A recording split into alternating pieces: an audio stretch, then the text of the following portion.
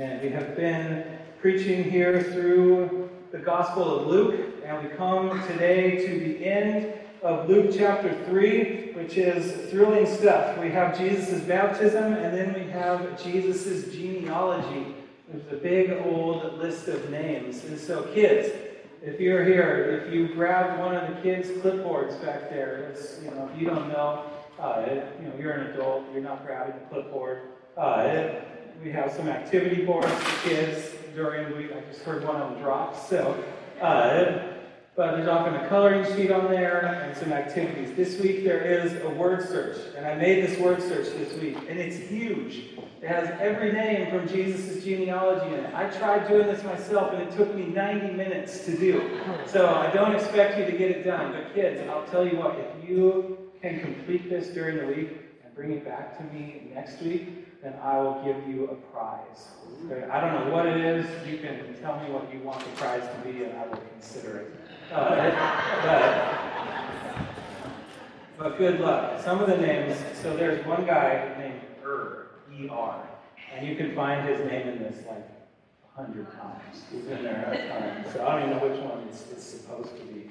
But 78 names, some of them are in there multiple times. That means you've got to find it multiple times. There's 3 Josephs in the genealogy. You've got to find 3 Josephs in the word search. So adults, I think we have some extras at the info table if you are interested in doing word find. But we find ourselves today in Luke 3. Last week we saw Luke. We spent all this time in the infancy, even pre-infancy of Jesus and John the Baptist.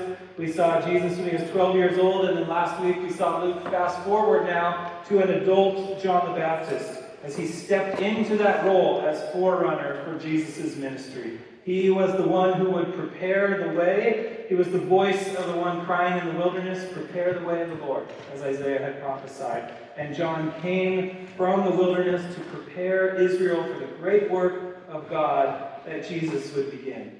And as we saw last week, that work began with repentance, with people turning from their sinful ways and turning their hearts toward the Lord. Letting God and His Word, God's priorities, God's commandments filter into their entire beings so that tax collectors would become honest and soldiers would become kind and all people would become generous and helpful. And as we saw last week, this was not to earn salvation. This was not to make God love them. It was to prepare their hearts. It was to expose their own sinfulness, to get them to recognize that they needed saving. Because John had said, "He who is mightier than I is coming." And he was talking about Jesus, of course, and Jesus would bring that great work of salvation. John framed that, we saw last week, like in terms of wrath and judgment. Jesus coming with fire, burning the chaff, that sort of stuff. And Jesus comes, not in contradiction to those things, but he comes not to do that just yet. This becomes especially clear in John's Gospel. John writes in John 3:17, "For God did not send his Son into the world to condemn the world, but in order that the world might be saved through him." And in John 12:47, Jesus himself said, "I did not come to judge the world, but to save the world." And this was a surprising turn, perhaps, for some.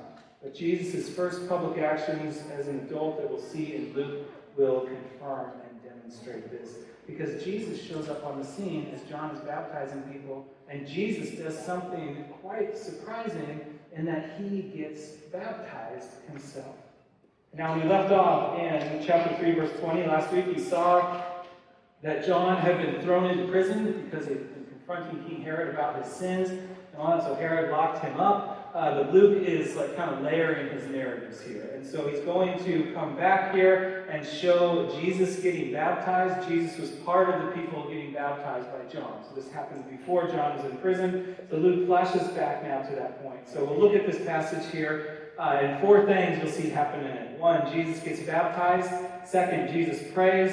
3rd, the Holy Spirit comes down on Jesus. And 4th, God speaks over the situation.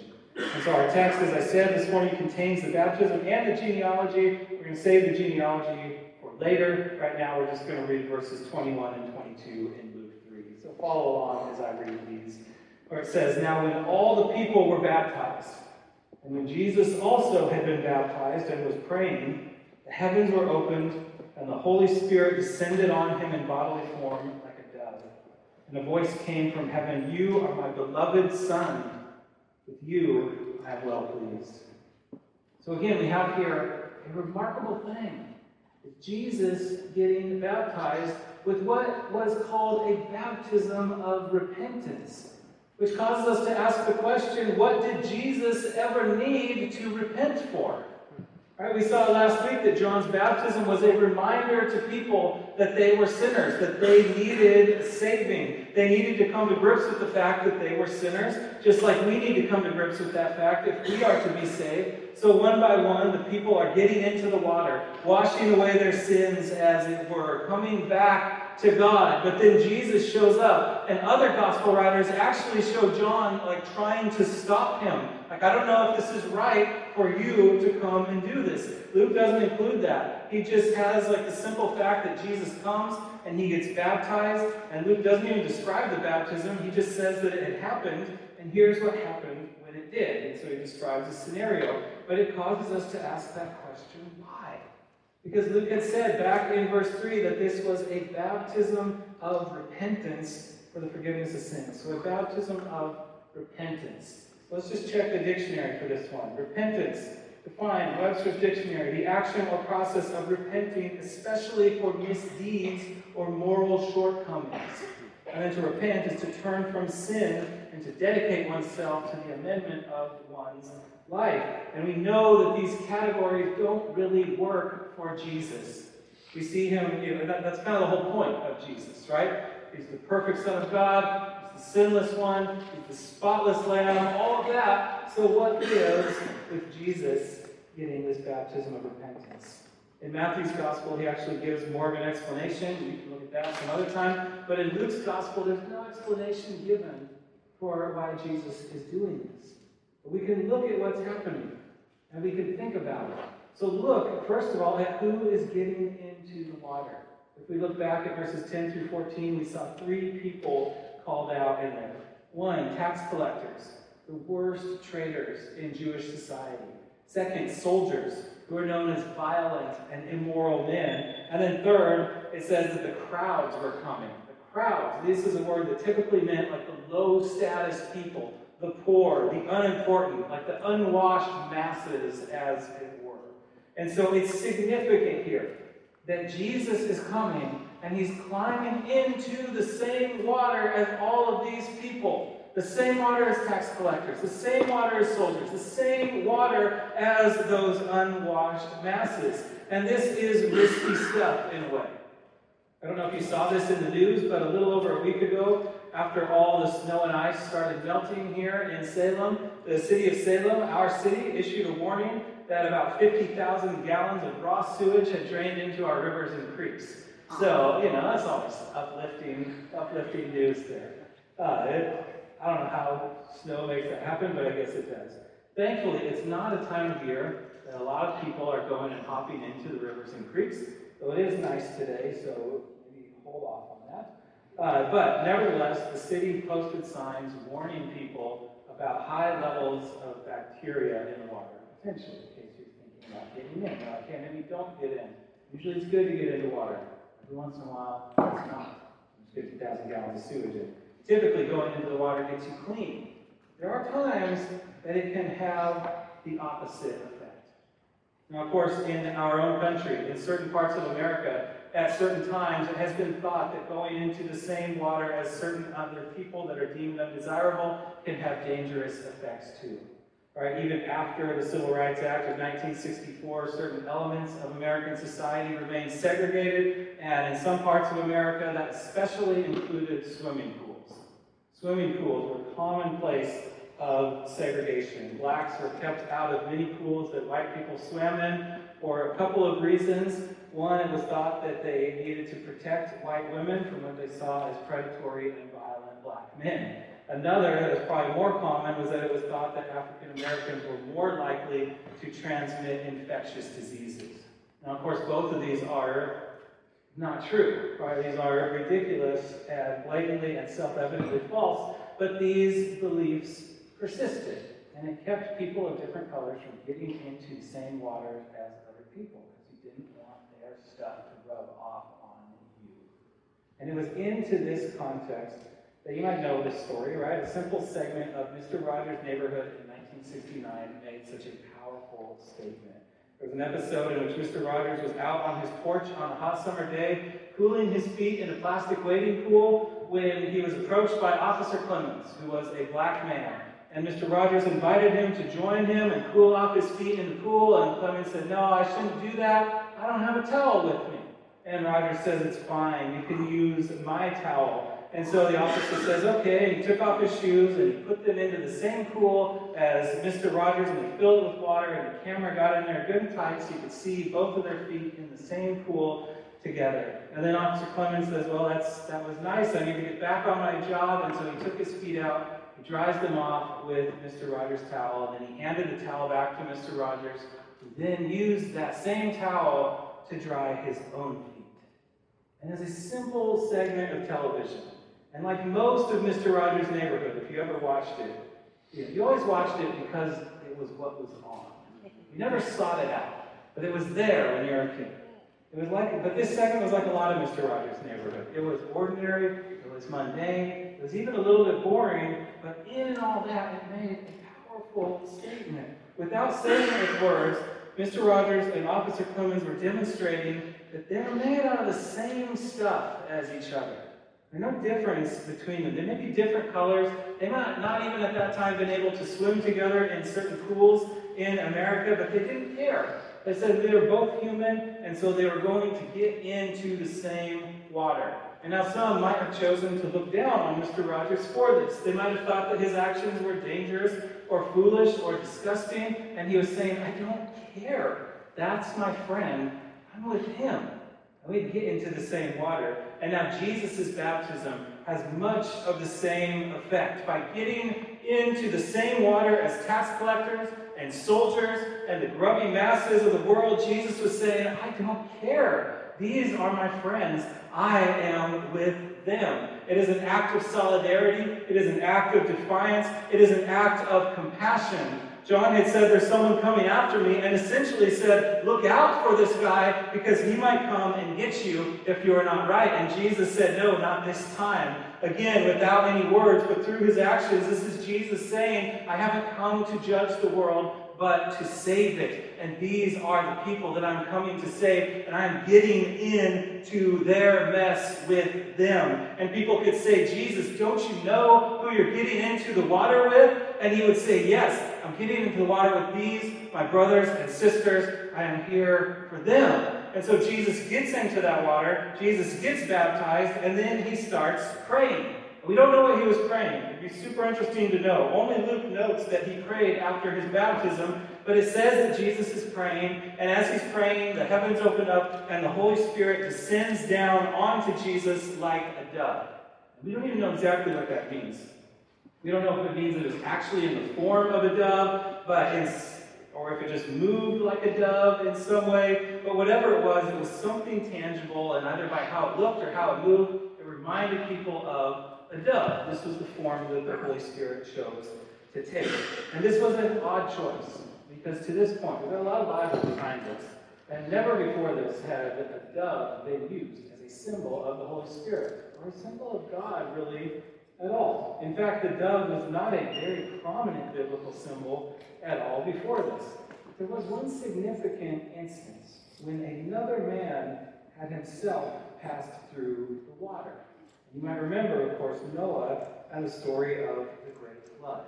You know the story, right? A great flood comes, and it's the judgment of God. In this, all of humanity is destroyed, but God in his grace saves Noah and his family in a large ark with many animals in it. And when the flood was over and Noah was wondering whether it was safe to come out and leave the boat, it took weeks and weeks of waiting, and then it was a dove that told them it's okay. Genesis 8, 11, and 12, "And the dove came back to him in the evening, and behold, in her mouth was a freshly plucked olive leaf." So Noah knew that the waters have subsided from the earth. And he waited another 7 days and sent forth the dove. She did not return to him anymore. So he knew it was time to go out. So there it is, right? It's the dove who signals that God's judgment is over. That the warfare between God and his people has ended. That it is safe to come out. Noah has passed through the waters. He's been forgiven of his sins, as it were, and the dove says it's okay now. And I think that the Holy Spirit taking on the form of a dove at Jesus' baptism is probably some connection to this. Come, pass through the waters, turn from your sins, be washed clean, turn your hearts to God, and now in Christ you see it's okay. It's safe to come out. God has come not to destroy you, but to save you. It's grace upon grace. Look at the dove that comes on Jesus. This is, I think, what Jesus' baptism is communicating. That he's identifying with sinful people. That he's proclaiming an offer of salvation and mercy and friendship, an offer of grace. The people stepped into the waters and they repented of their sins, and it provided a picture of their sins being washed away, carried off into the waters. But then Jesus steps into that same water, and he didn't have any sins to wash away at all. But it's like stepping into that sewage water that you're not supposed to step into because you'll get dirty. And this is what's happening. Jesus is symbolically taking their sins upon him.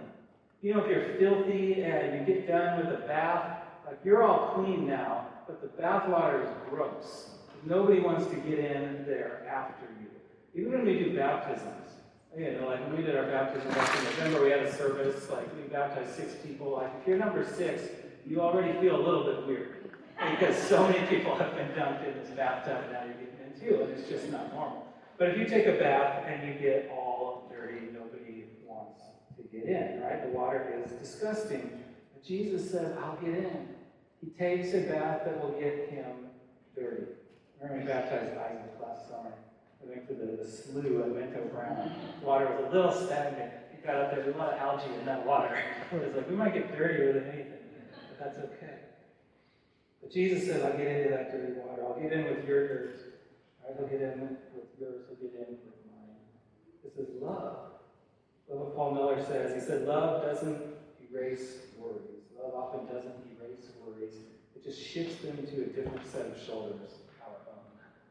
If you choose to love one, you don't take away their worries, you take their worries upon yourself and carry them for them. This is what Jesus is doing, shifting our burdens, our cares, our worries, our sins to his shoulders. And this is all so surprising that it's like God has to step in himself and reassure people that this is all okay. Is Jesus supposed to be doing this baptism of repentance? Is he supposed to be associating with these people? Does he know what he's doing? And God steps in and says, yes, he does. He's doing exactly what I want him to be doing. God speaks from heaven. You can see there in verse 22, the voice comes from heaven, and God says 2 things. Number 1, you are my beloved Son. He speaks directly to Jesus, and he says, with you I am well pleased. And probably these are both like quotations from the Old Testament, which is fine because God wrote that. So he's not plagiarizing. He can just say it. But he says here, you are my Son. What does this do? This echoes Psalm 2, which we read this morning. Psalm 2, which is a royal psalm in which the Son of God is enthroned as king above all earthly kings. And Psalm 2:7 says, you are my Son. This is a reference to Jesus' kingship. And at Jesus' baptism, God says it again. You are my Son. He's saying, this is the God. This is the King. This is the one who will rule over all the earth. Nobody can stand against him in his power. You are to bow down to him in his authority. This is that guy. But is that guy supposed to be getting into the same water with sinners? And God says, yes, I am pleased with what he's doing. With you I am well pleased. And that idea of being well pleased echoes Isaiah 42. And when Isaiah prophesied of a servant of God who would come, Isaiah 42:1 says, behold, my servant whom I uphold, my chosen, in whom my soul delights. Same type of wording. One with whom I am well pleased. And then Isaiah says, I put my spirit on him.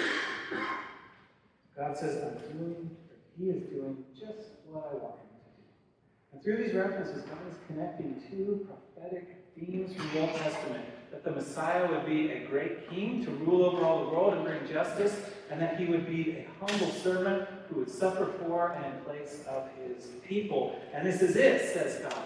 This one, he is the servant king. He is the Messiah. Yes, repent of your sins to prepare your heart for him, because he is a great king who demands your allegiance, but also take heart because he is a humble servant who lowers himself down to your level. And this brings us to the second section of today's text, the genealogy, my favorite parts of Scripture. So the gospel writers, Matthew and Luke, each give genealogies for Jesus. And the weird thing is that they're very different. And you say, okay, that's normal, right? Everyone has two genealogies. You have a mother and a father. And so if you traced one or the other, wouldn't they be very different? And you say, yeah, maybe that's the case here, except that both Matthew and Luke claim to be tracing Jesus' genealogy through Joseph, Jesus' earthly father. So what do we do with this? That this genealogy is so different than Matthew's. Right? Matthew is using his genealogy to connect Jesus to Abraham and David. He actually starts with Abraham and then works his way down towards Jesus. And Matthew's trying to show that he is the true king of Israel. Luke is using his genealogy to connect Jesus all the way back to Adam. And he works backwards from Jesus up to Adam to show that Jesus is the true Son of Man in that sense. Not just Son of God, but Son of Man. So Luke's genealogy goes back further, all the way to Adam. And from Abraham to David, the two genealogies are identical. But from David to Jesus, they're almost completely different. And you say, that's weird. Is this a problem with the Bible? And here's another instance where I'll say, you say this often. The early church is much closer to these things than we are. They were connected still to Jesus' earthly family. They received these Gospels as complementary rather than contradictory, and they didn't see a problem with the genealogies. But you might hear people say from time to time, look, Matthew and Luke have different genealogies. Here's evidence of a contradiction in the Bible. I don't think so. There are a few different explanations. We don't know which one it is, but there's always plausible explanations. I can't tell you which one is correct, but I'll give you three quick options here if you are curious about these. It might be, actually, that one of the genealogies, in this case probably Luke's, is actually tracing Jesus' ancestry through Mary rather than through Joseph. Even though it says that we'll see that Jesus was the son of Joseph, Luke does slot in that as was supposed, like he was not really the son of Joseph, but, because we know that he wasn't biologically the son of Joseph. But it could be that Mary had no brothers, and so Joseph, as her father's son-in-law, was made his legal son. So he gets slotted in there in that place, but it's really Mary that ties Jesus to this. So that's one option. It may also be that Matthew is tracing David's legal line to show who had the right to be king, while Luke is tracing the biological line. This is why Matthew goes from David to Solomon, whereas Luke goes from David to Nathan, who's like a son of David that nobody even knows anything about. So maybe Jesus was the rightful king, but not directly descended from Solomon. Third, Joseph may have had two dads, like that zany 80s sitcom with Paul Reiser, My Two Dads. You say, how is this possible? How could Joseph have two dads? I don't know. Well, I grew up with like three grandmas. Right? Why did I have three grandmas? Because my mom's mom, my dad's mom, and my grandpa's wife. He and his first wife had split up, and so I had two grandmas. I wasn't technically related to one. There had been divorce and remarriage before I was even born. And now similarly, but even more formally, the Old Testament described a practice known as levirate marriage, in which a woman who was widowed would be taken as a wife by her late husband's brother. And that brother would then raise up sons for his deceased brother. And in those instances, the children could rightly be called the sons of either man, like his biological dad, or what was actually his uncle biologically, but it's his dad in a different sense. So that could really change things. If there's one or two or three instances of that in Joseph's line, then it would really alter some of those lines. So those are some options. That's all I'll say about that. But now we're going to read this text. And I've been committed that as we work our way through the Gospel of Luke, that I'm going to read every word of the Gospel of Luke.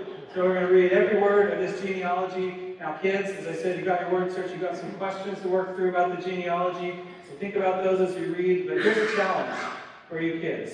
Okay, this genealogy is going to start with Jesus. And that's the first name in it, and the last name is actually God.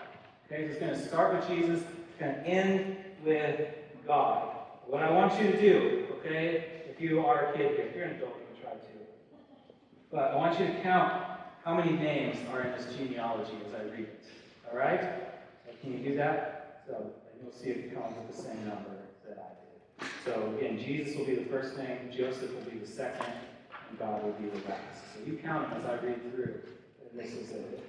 Yeah, we'll read it out. Verse 23, Jesus, when he began his ministry, was about 30 years of age, being the son, as was supposed, of Joseph, the son of Heli, the son of Mathat, the son of Levi, the son of Melchi, the son of Jannai, the son of Joseph, the son of Mattathias, the son of Amos, the son of Nahum, the son of Esli, the son of Nagai, the son of Maath, the son of Mattathias, the son of Semaim, the son of Joseph, the son of Joda, the son of Johanan, the son of Risa, the son of Zerubbabel, the son of Shealtiel, the son of Neri, the son of Melchi, the son of Adi, the son of Kosan, the son of Elnadam, the son of the son of Joshua, the son of Eleazar, the son of Joram, the son of Methath, the son of Levi, the son of Simeon, the son of Judah, the son of Joseph, the son of Jonam, the son of Eliakim, the son of Meleah, the son of Menah, the son of Mattatha, the son of Nathan, the son of David, the son of Jesse, the son of Obed, the son of Boaz, the son of Salah, the son of Nashon, the son of Aminadab, the son of Admin, the son of Arni, the son of Hezron, the son of Perez, the son of Judah, the son of Jacob, the son of Isaac, the son of Abraham, the son of Terah, the son of Nahor, the son of Serug, the son of Reu, the son of Peleg, the son of Eber, the son of Shelah, the son of Canaan, the son of Arphaxad, the son of Shem, the son of Noah, the son of Lamech, the son of Methuselah, the son of Enoch, the son of Jared, the son of Mahalalel, the son of Canaan, the son of Enos, the son of Seth, the son of Adam, the son of God. We made it. All right, kids, how many names? I lost count around 50. Okay, so there's more than 50. Anybody? 78. Wait, was that Frank?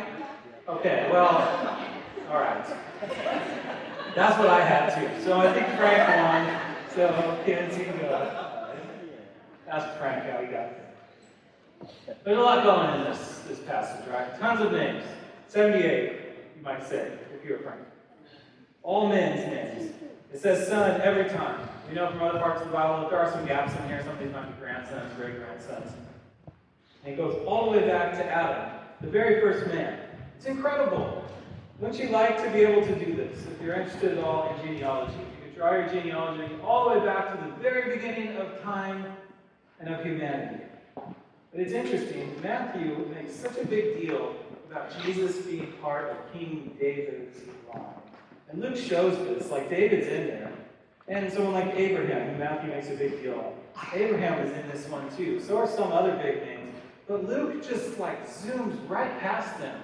David doesn't get any more attention in this genealogy than in verse 28. And Abraham gets the same amount of space as the great luminary Arni in verse 33, and the great biblical figures. Because Luke, again, is getting to a point, and the point is Adam, the ancestor of us all, the first man. And now this makes our passage today begin and end with Jesus as the Son of God. First, God said it, right? You are my beloved Son. So we saw from God's mouth that Jesus is the Son of God, and then Luke proved it by his genealogy. And the first one was really a special thing, that Jesus was the Son of God. Right? He was the son of Psalm 2. He was the royal king. He was the promised Messiah and the fulfillment of prophecy. And here at the end of the genealogy, he's called the Son of God again, but in a way that literally everyone in the world could claim for themselves. Right? I can't tell you my own genealogy in my head past about 3 or 4 generations, but if I could flawlessly fill out the whole thing, it would end the same as Jesus's. At some point, it would get back to that son of Adam, and so you could put in there Son of God. Because Adam was made in the image of God, and so was every human that came after him. And so my genealogy would be that way. Your genealogy would be the same. This means that each of us, you and I, are made in the image of God. And so the first instance where Jesus is called the Son of God is very special. God was saying, yes, he's really my son, but then he's saying it's okay for him to like mix it up with the rabble, as it were, because also he's the Son of God in the sense that he's one of them too. He's made of the same stuff. He's really stepping into our story. He's related to all of us. We're all related to him. And just as Adam acted as representative for all of humanity, Jesus is going to do the same. We'll actually look at this more in 2 weeks when they're back in Luke. We're going to take a break. We'll do a different sermon next week, but in 2 weeks we'll be back in Luke. We'll look at Jesus' temptation in the wilderness. We'll see more of his connections to Adam and how he's becoming the second Adam. But think some about what Paul says. Let me read a little bit from Romans 5. Paul says, sin came into the world through one man, and death through sin. And so death spread to all men because all sinned. But the free gift is not like the trespass. For if many died through one man's trespass, much more have the grace of God and the free gift by the grace of that one man, Jesus Christ, abounded for many. And the free gift is not like the result of that one man's sin. For the judgment following one trespass brought condemnation, but the free gift following many trespasses brought justification. For if, because of one man's trespass, death reigned through that one man, much more will those who receive the abundance of grace and the free gift of righteousness reign in life through the one man, Christ Jesus. Therefore, as one trespass led to condemnation for all men, so one act of righteousness leads to justification and life for all men. For as by the one man's disobedience the many were made sinners, so by the one man's obedience the many were made righteous. There's a ton there in that passage, but we see that Jesus is stepping into this role as like the second Adam. The first Adam screwed things up. He acted in a representative sense for all of humanity, and he made it hopeless for us to fix our sin problem under our own strength. But Jesus, through his death for our sins and his resurrection and his ascension, will act as our representative once again, and he will fix the problem that Adam brought about. And he can fix the problem because he's really human. And that's the point of this whole genealogy. He's not afraid to become like us. He's not afraid to step into our line. He's not afraid to take on our stuff. He wants us to bring him all of that stuff. That's why John the Baptist was trying to get people to surface all of that stuff, all of their sins, all their problems, to bring it out in the open so that Jesus can deal with it. And he would deal with it by identifying with his sinful brothers and sisters, by undergoing a baptism of repentance that wasn't even his to do. Because Jesus would undergo a lot of things that were not rightfully his to do. Because that's what love is. It's not erasing someone's problem. It's taking them and putting them on your own shoulders. And it's knowing and seeing this love of Jesus that will enable us to come to him in the midst of all our junk, all our mess, all our sin, and to find forgiveness in him. Paul Miller said that Jesus essentially tells us, relax, you are much worse than you think you are. And so we turn to Jesus in our sin, and it's quite freeing to do it. You take off your mask, and you relax, and you gather together with others who are doing the same thing, and that's the church. That's why we're here. And then we turn around and we care for other people. And we love them because we know that we are not morally superior to them.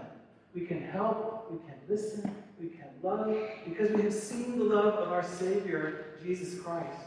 If you yourself have been baptized, you can look at this passage and look back at your own baptism and see Jesus sitting in the waters of baptism right next to you, doing it right along with you. He came and he got baptized with us.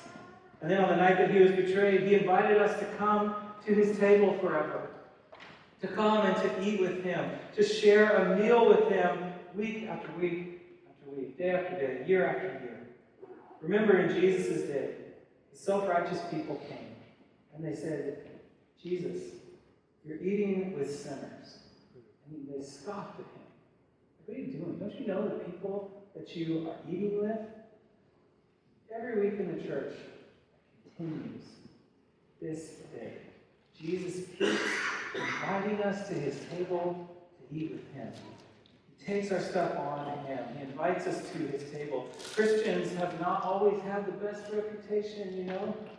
You might recall the famous quote attributed to Gandhi, I like your Christ, I do not like your Christians. Your Christians are so unlike your Christ. And as Christians, we say, yeah, don't we know it? But yeah. But he's not embarrassed to be hanging out with us in spite of that. He invites us over anyway. He's already gotten into our dirty water after us. So what's a meal together? He loves us. He knows us. He's here with us. So let's join him in this meal. I'll invite Craig up to lead us now in